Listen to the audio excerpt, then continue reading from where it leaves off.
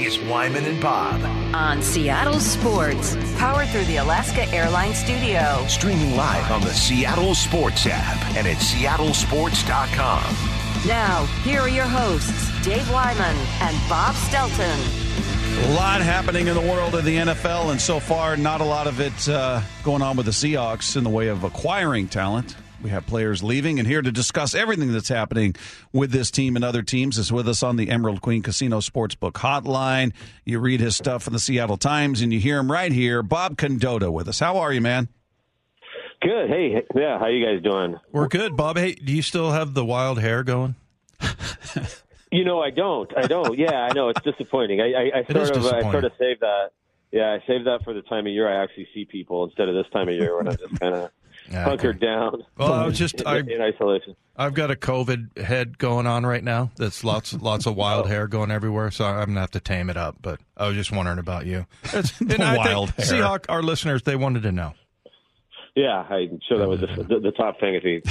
There we go. Ask All right, we Condotta got about that his out hair. of the way. We got that out of the way. So, Bob, a lot happening around the league. Not much with the Seahawks other than losing players. Cody Barton signs a one-year deal with the Washington Commanders. Shelby Harris is out.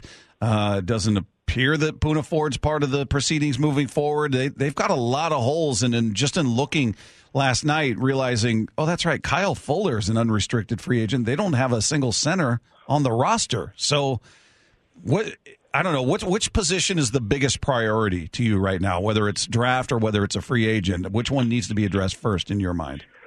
Yeah, they do have Joey Hunt, so he has started like 11 games in his career at center. Yeah. I agree with you. I for sure. Center and linebacker are the two kind of really glaring spots right now where you just got to find some bodies at some point, I guess. But, they got the 10 draft picks, and so I think that's playing into what they're doing a little bit. But this is sort of always, in general, been the Seahawks' MO to kind of wait out this first wave of free agency, then kind of try to pick some bargains. And I know that can frustrate some people who maybe want to get excited about adding a big name or, feeling like they've really been aggressive about filling some holes, but that's never really been their MO. They did get Geno Smith done, so that so you can't say they've done nothing in the offseason. I mean, they did take care of kind of the number one thing that they had to do. But it will be interesting to see once they do start acquiring some players who they are and where they fit. I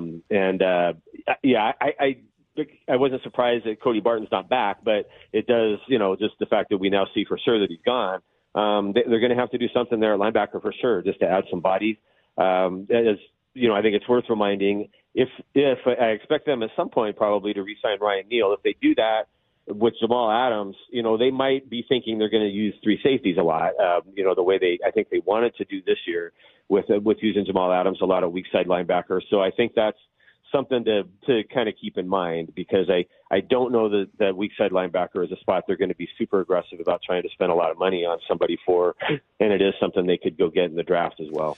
Well, Bob, it's been, I mean, look, you can't say the Seahawks haven't taken some big cuts in free agency. I mean, they went after and got Jimmy Graham, however you feel about that. Percy Harvin didn't work out. I was trying to remember, though, when they signed Cliff Averill and Michael Bennett, was that kind of like a week two or second day type of, I don't think that year they signed, neither of those guys were big splashy guys. Do you remember how that went down? No. Yeah, you're exactly right. That was sort of a second wave kind of thing. And it was kind of a weird and deep market that year for defensive ends and kind of edge rush guys. And for sure, yeah, they sort of waited that out a little bit. And I actually wasn't covering the team yet then, so I didn't cover that specific part of all of that. So some of the particulars of who went before them I don't really recall. But yes, both Cliff and Mike sort of went the next day after the first day of free agency, and they each were kind of real bargains. And if you recall, in Cliff Averill's case, he had sort of turned down a bigger contract with Detroit the year before to sort of take the gamble of getting into free agency, and then ended up signing a smaller deal with Seattle. But then it worked out. They won the Super Bowl in the following year. He then kind of got his big payday when he then signed an extension with Seattle in 2014. And the same was sort of the case with Bennett. And Bennett was just sort of a guy that people just weren't really, he just didn't have a big market at the time. And Cliff, I think, was sort of the same, just a little bit off Broadway there in Detroit, because Detroit obviously wasn't having a lot of success at the time, and Tampa Bay hadn't really either while Bennett was there. So, I think that's one of those things. That's sort of been their MO a little bit, to try to get, guys like that a little bit more. And it certainly worked well there. But you're right. They've always sort of, they have made some big moves. As you mentioned, Jimmy Graham was a trade, and Percy Harvin was a trade. And then one of their other things has always been trying to keep some money to be flexible for things that might happen later. John Schneider will always remind us that, you guys, that, us and the media and whatever will point to some specific days. And he's like, anything can happen all 365 days of the year. And like, the money they had to go get Sheldon Richardson in August, a couple, 5 or 6 years ago, whenever that was.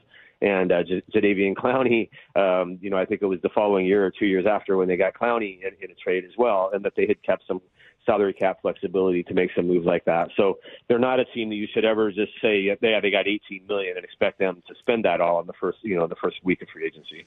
So when you look at the needs that they have, and man, they had such a tremendous draft last year. I was saying earlier, Bob, that as awesome as that was, you can't count on it. Yeah, they got 10 picks. And hopefully you get a bunch of them that develop. But the idea that they're going to duplicate what they did last year doesn't feel realistic in terms of having just starters all around the field that are all rookies again. Maybe they will. It'll be great. But just in addressing all of these holes, do you see one position you look at and go, well, man, you got to get somebody with experience there, whether it's a center, whether it's a linebacker. Do you look at any position that needs experience more than others, where you feel like, all right, maybe they can try a rookie at those spots? Yeah, I think just the front seven in general, I do expect them to make some moves there to add 2 or 3 guys at some point on the front seven. And yeah, and if it's not Poona Ford, if they don't bring him back, sort of use that cap space to go get somebody there. Center's been a weird spot for them. They've obviously run through an awful lot of centers since they traded Max Unger, and they've had some success sometimes just kind of plugging some guys in, and I think that's sometimes my theory has been that maybe some of the success they've had at times with some of the guys they've just kind of plugged and played in there has played into their idea that, maybe they can kind of get away with it a little bit.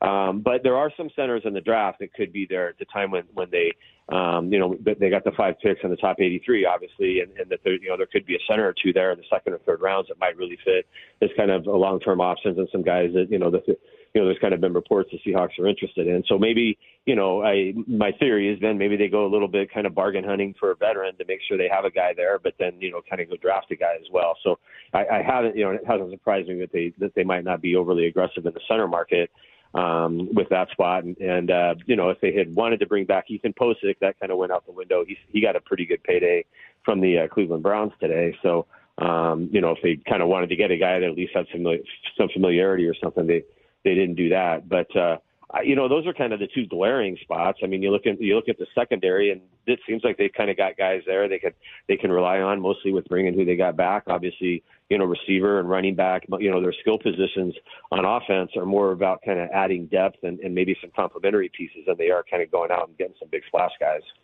Yeah, and it seems like in this draft that, defensive tackles also a need. And, any indication at any point, Bob, that they've had second thoughts about the 3-4 versus the 4-3, and that maybe Pete steps back in and, maybe is a little bit more hands-on with the defense? Have you heard anything in that regard?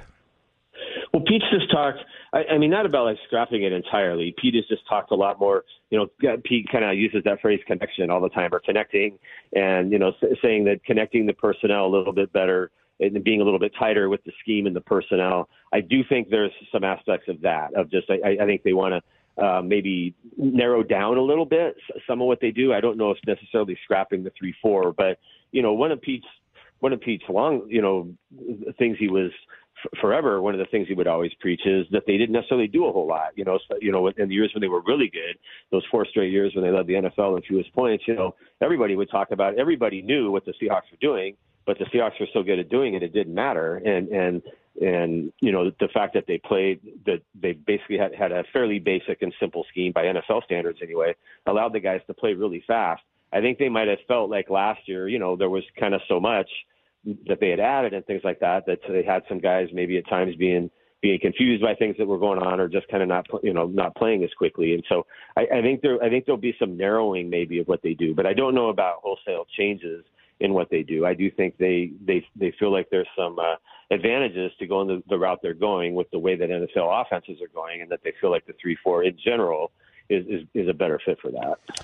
Hey, so when we talked to John Schneider, obviously the big news out of that conversation was their conversations with Bobby Wagner, who would certainly address a need. They need linebackers, and he's familiar. They're familiar, all that. I just retweeted, Ed Werder tweeted out that the Cowboys are having talks with him. I assume maybe some other teams will get in the mix. What do you think, A, about the idea of him just coming back here? Does he fit what they're trying to do defensively? And B, do you expect that this is where he lands, or do you expect he does end up with the Cowboys or another team we're not talking about? Well, I mean, right now, I think it's probably the Cowboys or the Seahawks. I think there is interest in both the Seahawks and from Bobby in a reunion there. But it's not going to be for $18 million, but that they were paying Bobby before. And I think there is a little bit of kind of sensitivity, I guess, over how does he come back? You sort of moved on a little bit in terms of him being the leader of the defense and things like that. And I think, last year you kind of established some new leaders on defense, and just kind of in the locker room in general, with both Bobby and Russell Wilson not being there anymore. And, obviously I think they felt like that went pretty well, and going 9-8, and a lot of the young guys kind of step into the fore. And so if you bring Bobby back, how does that influence everything? So I think that's kind of part of some of the conversations there is him stepping into what would be a little bit of a different situation. And you're right, in terms of the going to the 3-4, I think that played a little bit into the decision with Bobby a year ago. Pete talked, kind of more at length as the year went on about how those two linebacker spots were maybe a little bit more interchangeable than we often kind of thought, and I think a little more interchangeable than they were when they played the 4-3. And so, maybe that negated a little bit kind of the overall what the value of the middle linebacker position was. And so I think that played into that aspect of it too.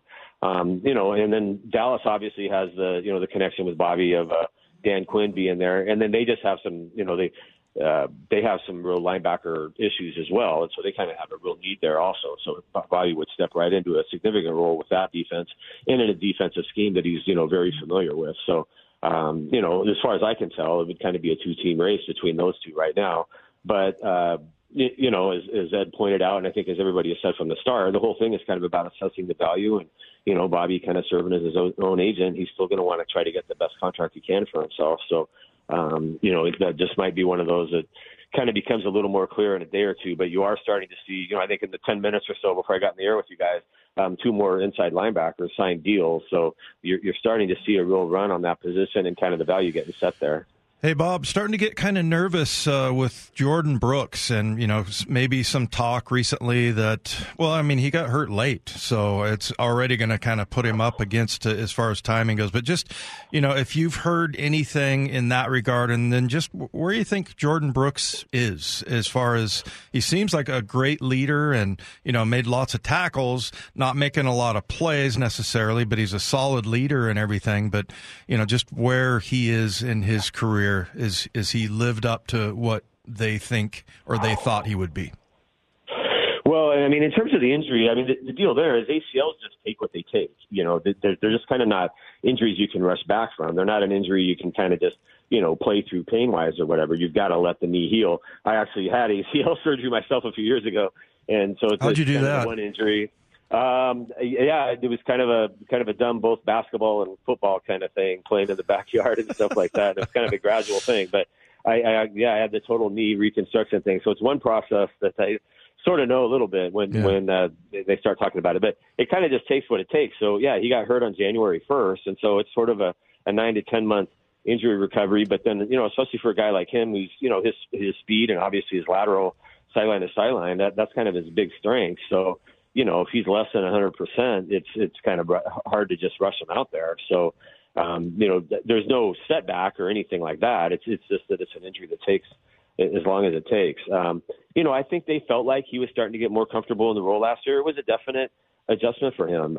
I think having to move, not necessarily just moving from kind of one side to the other in terms of weak side to the middle, but having the responsibility of having the green dot and having to call the plays and having to relay the plays and from the sideline and having to get everybody set. And that's just kind of one of those things that, can slow down your process a little bit, and it's just something else you really got to concentrate on. And that was something, no doubt, that Bobby Wagner was so good at. They always talked about kind of from the first day he stepped into the huddle there as a rookie, he was just so familiar with it, and so comfortable with it. And with Jordan Brooks, it was something he hadn't done at this level before, and so it was a little bit, I think, of an adjustment for him. I think they felt like it was coming along, and another one of those things, you had not just that he was taking it over, but a lot of things about the defense itself had changed as well. So everybody was adjusted to some new things. So I think, that they were really hoping that, in his second year, all of that would become much easier and better, and become much more smoothly at it. So, unfortunately, he probably, won't be back in time for training camp or anything like that, just given the time of that, or, especially not the off-season program. So kind of getting all those kind of reps, he's going to miss out on that this year, unfortunately. Hey, do you think they're set on Phil Haynes as their starting guard? They get rid of Gabe Jackson. They cut him. Haynes was rotating with him there. Is he the guy, or is he just a guy and they'll get somebody else there as well? What's your sense of that? I think they're comfortable enough with it. I don't expect them to go spend more money on a guard. I think that, they're paying him a little bit, and I just think with their overall needs, I know people speculate about some of the free agent guards out there. That would surprise me a little bit if they spent much money there. But that's another spot I think you could go get in the draft somewhere. You could draft a guard or a guard / center and go that route. But I think they like Phil Haynes a little bit. I think they definitely want to see what they have there. And I think they paid him enough. Obviously, that's not what they're paying him isn't. Yeah, he's for sure the guy, kind of starter money, but it's enough that you're definitely considering that he could be the starter, and I think comfortable enough with it. So I don't see them going and spending a lot of money on a guard in free agency. All right, Bob, who do you think with that number 5 pick? We've gone back and forth. Obviously, the signing of Geno is significant, but who do you think they end up taking? Any ideas? Yeah, I still think they stay light on their feet. I think if one, I sort of feel like there's the top 3 quarterbacks, Young, Stroud, and Richardson, and I still think if one of those guys fell to them at 5, I still think they'd really consider it. I think if not, I think they probably go with one of the top 2 defensive guys. If Jalen Carter, and obviously there's a little bit of an asterisk there with Jalen Carter and with his legal situation, and I think everybody in the NFL hopes that there's a lot more clarity to that by the time the draft rolls around.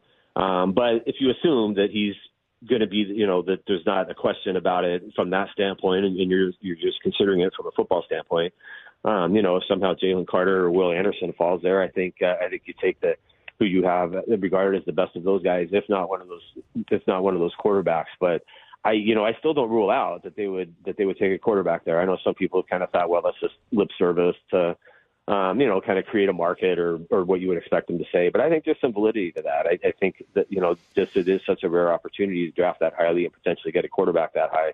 I think they would definitely consider it. So I think it's one of those things. I think they'll, have an idea of which way they want to go depending on what happens with those top 4 picks. But I don't think they're going to be set in stone on, it's going to be this guy no matter what.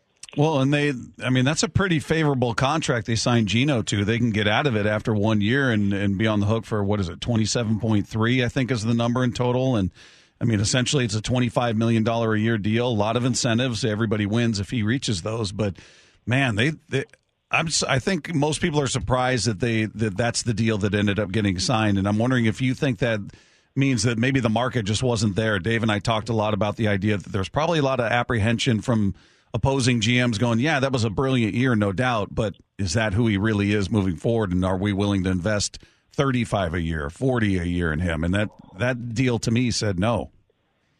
Yeah, well, I think that's fair. Yeah, I don't know that anybody was going to go out there and pay, Geno $40 million based on 1 year. I think if you're Geno's side, you're also looking at it from the other standpoint of there was a lot of unknown about the quarterback situation. We still don't know where Aaron Rodgers is going and sort of that domino. And so I think you had some other teams out there kind of still waiting to see what's going to happen. And I think if you were Geno, you could maybe have turned down the Seahawks and kind of tried to get into the market and be like, yeah, we'll get into that. And maybe the dominoes fall well, but if they don't, you could be really out of luck. And I think in Geno's case, it was sort of let's take this. I'm comfortable here. I know if I sign here, I'm going to be the starter in a system that I know, in a place where, he's made a real connection with the city and the fans. And even if it were just the 1 year, he's almost kind of doubling what he's made to this point in time. So, maybe it's not the complete gamble he could have taken on himself and gotten a little bit more certainty, but it's still not a bad deal. And he is, as Pete said a couple times, kind of betting on himself a little bit that he can do that, and it is sort of the win-win for everybody if he does that.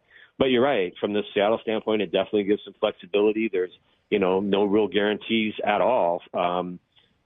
Starting with after next February, basically, or March, whenever that date is for that roster bonus. From that point forward, there'd be very few other guarantees in the contract, and you could get out of it at any point. So, that's why I still think you could take a young quarterback there and not have it be anything that necessarily gets in the way of anything you're doing with Geno at the moment. Bob, as always, we appreciate the time, my friend. Thanks so much. Okay, thanks a lot, you guys. Thanks, Bob. There you go. Bob Condotta of the Seattle Times does a brilliant job covering the Seahawks for the Times, and a little insight on what the Seahawks have done, and I guess to this point what they haven't done.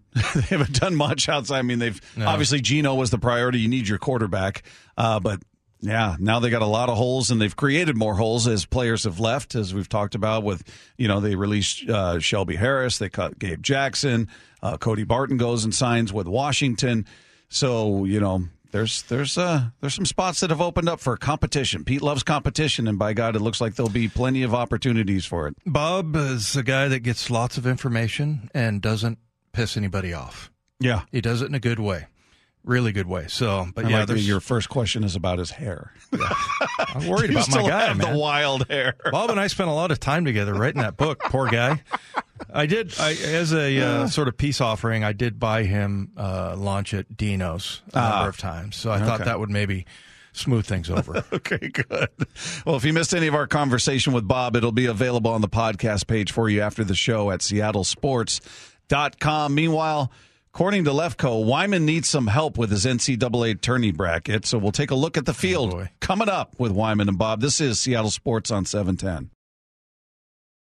Wyman and Bob. Powered through the Alaska Airlines Studio. On Seattle Sports and the Seattle Sports app.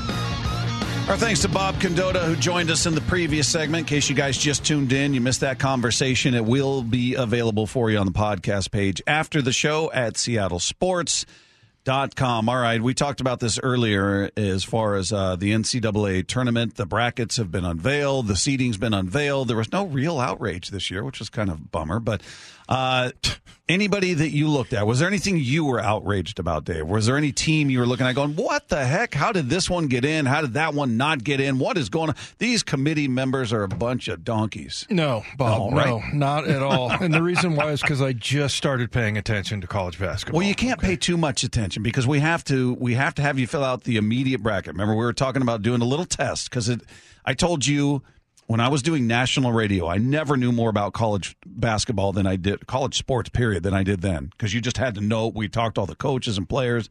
I was dialed in. So you were naming guys off of different conferences. Middle Tennessee State, I could have talked to you about their coach. I could have talked Florida State, just schools that typically aren't the powers in college basketball.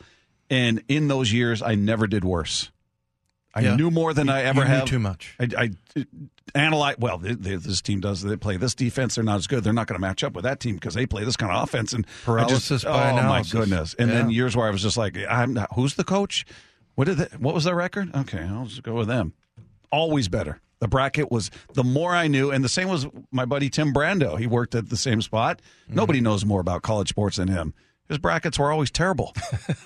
And I'm telling you, the more you feel like you know, or you do know in Tim's case, I think it hurts you. It's those that go in there and just go all willy-nilly and say, well, I like their uniforms. I'm going with this team. Or I like that name. I'm going with that. So you got to fill out one bracket before you study. You said you're going to start studying.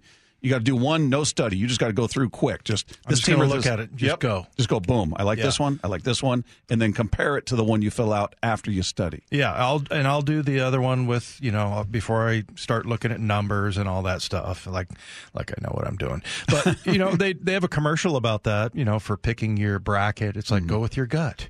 And they're like, oh, is that a bird? Oh, it's a blue jay. I'm going to go with Creighton. Yeah. So, but yeah, and what is it? Something like 1 in 4 people will be in some kind of a pool. Oh, yeah. I mean, it's so much fun, though. I love it. I love everything about it. You're going to go with the Froghorns? My Froghorns, TCU. My favorite part of yesterday was watching Purdue win the Big Ten championship, and then which is Lefko's team.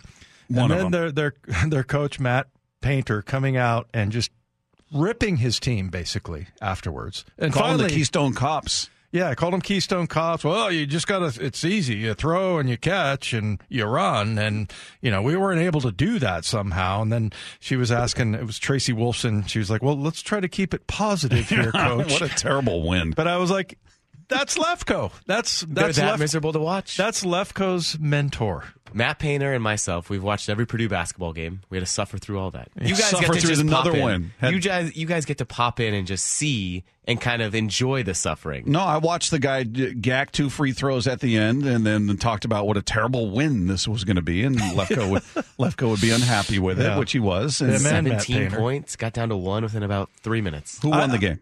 Purdue They won. did. Yeah. All right. I'll tell you what, Penn State looked good. And but I got to say that Zach Edey kid is really fascinating to watch. I was just like watching him do this drill. You say he looks like a Bond villain? He does. He kind of talks like one, too, his post-game interview. First of all, they got to get the guy a hat that fits. He looked like he was wearing one of my hats. Well, he's good. Actually, Dave, you would like him. Everything's Apparently, big. he dropped a bleep bomb. Oh, did he? During why the am I ceremony. associated with swearing? I don't understand that, Mike. Yeah, his association with pooping, not swearing. Pooping and swearing. Yeah, why that? That's no good. No, I like watching him. I mean, because I was thinking, look, he has to jump like 10 inches off the ground to dunk it, but he has a lot of talent, like how to move inside and how to get. He was totally boxed out last night, and somehow he was able to like backhand a rebound and put it back up. So How tall is he? What's he listed he's at? 7'4", and what is he, like 300? Ooh, I think he's more than that because he's Is that he? big. I think I saw 300. I thought 310, 320, something like that. Anyway, they've got a big man. They've got a couple of guys from here. I'm trying to remember the name of the 305. guard. Good call. What's that? 305. Yeah, so David Jenkins from Tacoma. Jenkins. There you go. He's from Tacoma, right? So yeah, I think I like Purdue, but yeah, it was interesting watching Matt Painter, just rip his team, and I'm like, that's where Lefko gets it from. Every time Purdue wins, Lefko's like, it's a terrible win. You're kidding me. I feel like you'd almost be more satisfied if they lost, so you could go, see? Yeah. See? Now you know why I get this way. That might be going too far. I don't know. Right, Lefko? I would not be happy if they lose. Okay, what are your other teams that you have here that you I don't have have a any other rooting? teams. No other college teams. My other team Syracuse. just had their coach try to fire a radio host. Actually, did fire a radio host, and Really? Jim Boeheim. He got a Syracuse radio host fired. Today. Oh, I read about that guy. Was it him that got him that's fired? what everyone thinks because there's some They said he baffling was too comments. negative. They said he was too negative. There's some and- comments out there in the story that the owner of the station said, my relationship with Jim Boeheim, blah blah blah. So did not hide it at all. The thought is that Boeheim, now no longer affiliated with the university, doesn't have to worry about making it a massive scandal, can get this guy fired because he can do whatever he wants in there. And apparently he can. That's my other team. They are not doing anything good. I gave that guy credit though. He owned it and said, "Hey, I don't regret anything I've said. My listeners are, I owe them honesty and transparency, and that's what I gave them, and I have no regrets." And yeah, well, it's interesting to look at the different conferences. Big Ten has 8 picks, SEC 8 picks, Big 12 7. But you look at like on the West Coast, was it Pac-12? Pac-12 has 4. Yeah, who are the 4? It's both the Arizona schools, UCLA, and USC. SC. Yeah. So and then you've got the Mountain West. Which is West Coast is St. Mary's and Gonzaga, like it always is. What was Gonzaga? A 3 seed? Yeah. Mountain West is like Nevada, Utah State, whatever. The American is interesting because it's got Houston and Memphis, and those two teams both good. I mean, I think Memphis is one of those kind of upset specials, but Houston is the overall number 1 seed, I believe. Alabama. Alabama Alabama did, yeah. So who's the 4th number 1? Purdue. You see that look yeah, when I he forgot about that, man. Well, no, they did get matched up against Memphis, second round. But if So- you look at like the map on the United States, I mean, it's just all to the right over in the East Coast, and not a lot of West Coast teams. But yeah, it's so much fun. I won one year because I watched the Big East tournament. UConn won, and I was like, oh, I love this team. I'm going to go with them, and they ended up winning the whole thing. And I think they were like a 7 seed or a 5 or something like that. Like 2014 when they had that big run? It was 2011? 2011, I think. Yeah. Kemba Walker? Yes, Kemba Walker. Thank 2011. you. Yep. So before we break, just first blush, do you have a favorite? Do you have a team you feel like, if I'm filling out my bracket this second, this would be the team to win? I like Purdue. To win it all? I like it. They're a number 1 seed. They've got, look at it, Mike's laughing at me. They've got the He's big going, man. you silly man. And then Painter never satisfied. Obviously, I think coaching is a big deal. I was going to say Kansas, but hopefully Bill Self coming back. He had a procedure with his heart. He'll, because they got smoked by Texas. And it was like right from the beginning, they're leaving just lanes to the basket. They're giving up points right and left. And I'm like, this team used to be really good on defense. I don't know what happened to them that day. So, yeah, you look around the rest of them, I feel like Purdue can be. Yeah, well, in all seriousness, it's an easy bracket, but it's very tough to trust an all-freshman backcourt. And Purdue has 2 freshman guards, and they've looked you saw them at the end of that game. When pressure hits, they don't look good. So who's your pick quickly? If Marcus Sasser returns, he had a groin injury, Houston, because they have the experience. They made it to the Final Four. You won't go chalk with Alabama, huh?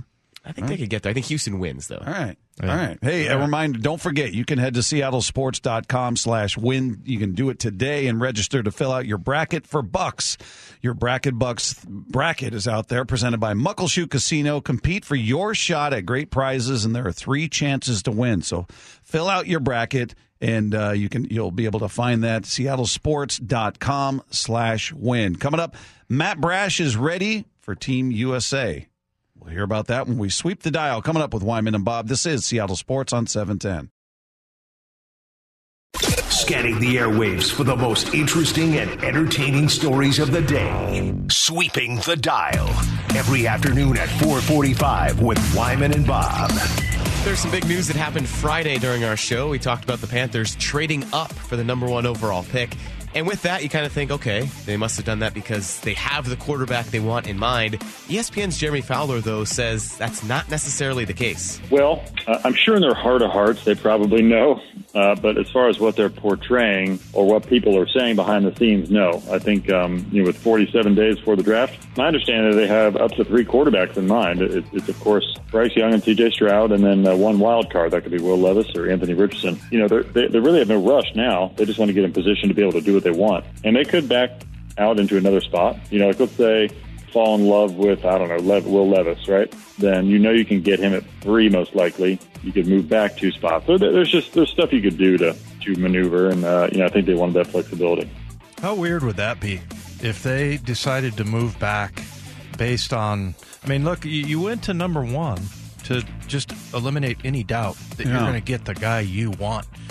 And then, maybe they put some false information out there. I'm really curious to see who they think the number 1 quarterback is. It seems like a lot to give up in the way of draft capital for one of 3 guys. Like, well, we're not sure which one we want, but we just want to be in that spot. And then maybe we trade back. That's assuming, what do you say, 3? So that's the Cardinals. Yeah. The Cardinals going to want to trade up to 1? Nope. They have their quarterback, sort of. Yeah, but at least I think they do. Are they going to trade up to number 1 for Jalen Carter? Or I don't know. I don't know that it's that easy. And you gave up what you gave up to get there. I'm going to assume that they have a very clear picture of who they want. There was a target in mind when they made that move. Let's say it's quarterback. Who do you think it is? Lefko? I'm going to say Bryce Young. What do you say? Yeah, probably because the Ohio State thing. I'll say Bryce Young as well. That's not wrong, because I'm telling you, if he played at any other school, I'd probably go C.J. Stroud.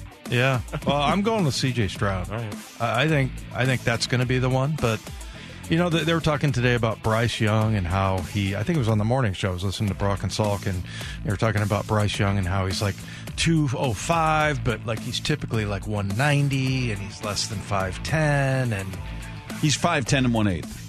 Yeah, they say he's under that, but Was that the combine measurement? That's the combine measurement. Okay, I'll go with them that's over official. Brock and Salk. That's official. Sweeping the dial. All right, World Baseball Classic. Big game tonight. Canada versus the U.S. You mentioned our guy Brent Stecker. He is fired up. He's ready to go. Wearing an incorrect hat. But yeah, the Canadians not even feeling conflicted by it at all. Know. No, just pure Canada all the way. Well, they are 1-0. Canadians had a big win, 18-8 Mercy Rule win for Team Canada over Great Britain last night, and a familiar name closed it out. To Deshaun Knowles. Got him! Ball game! Canada finishes it in the middle of the 7th.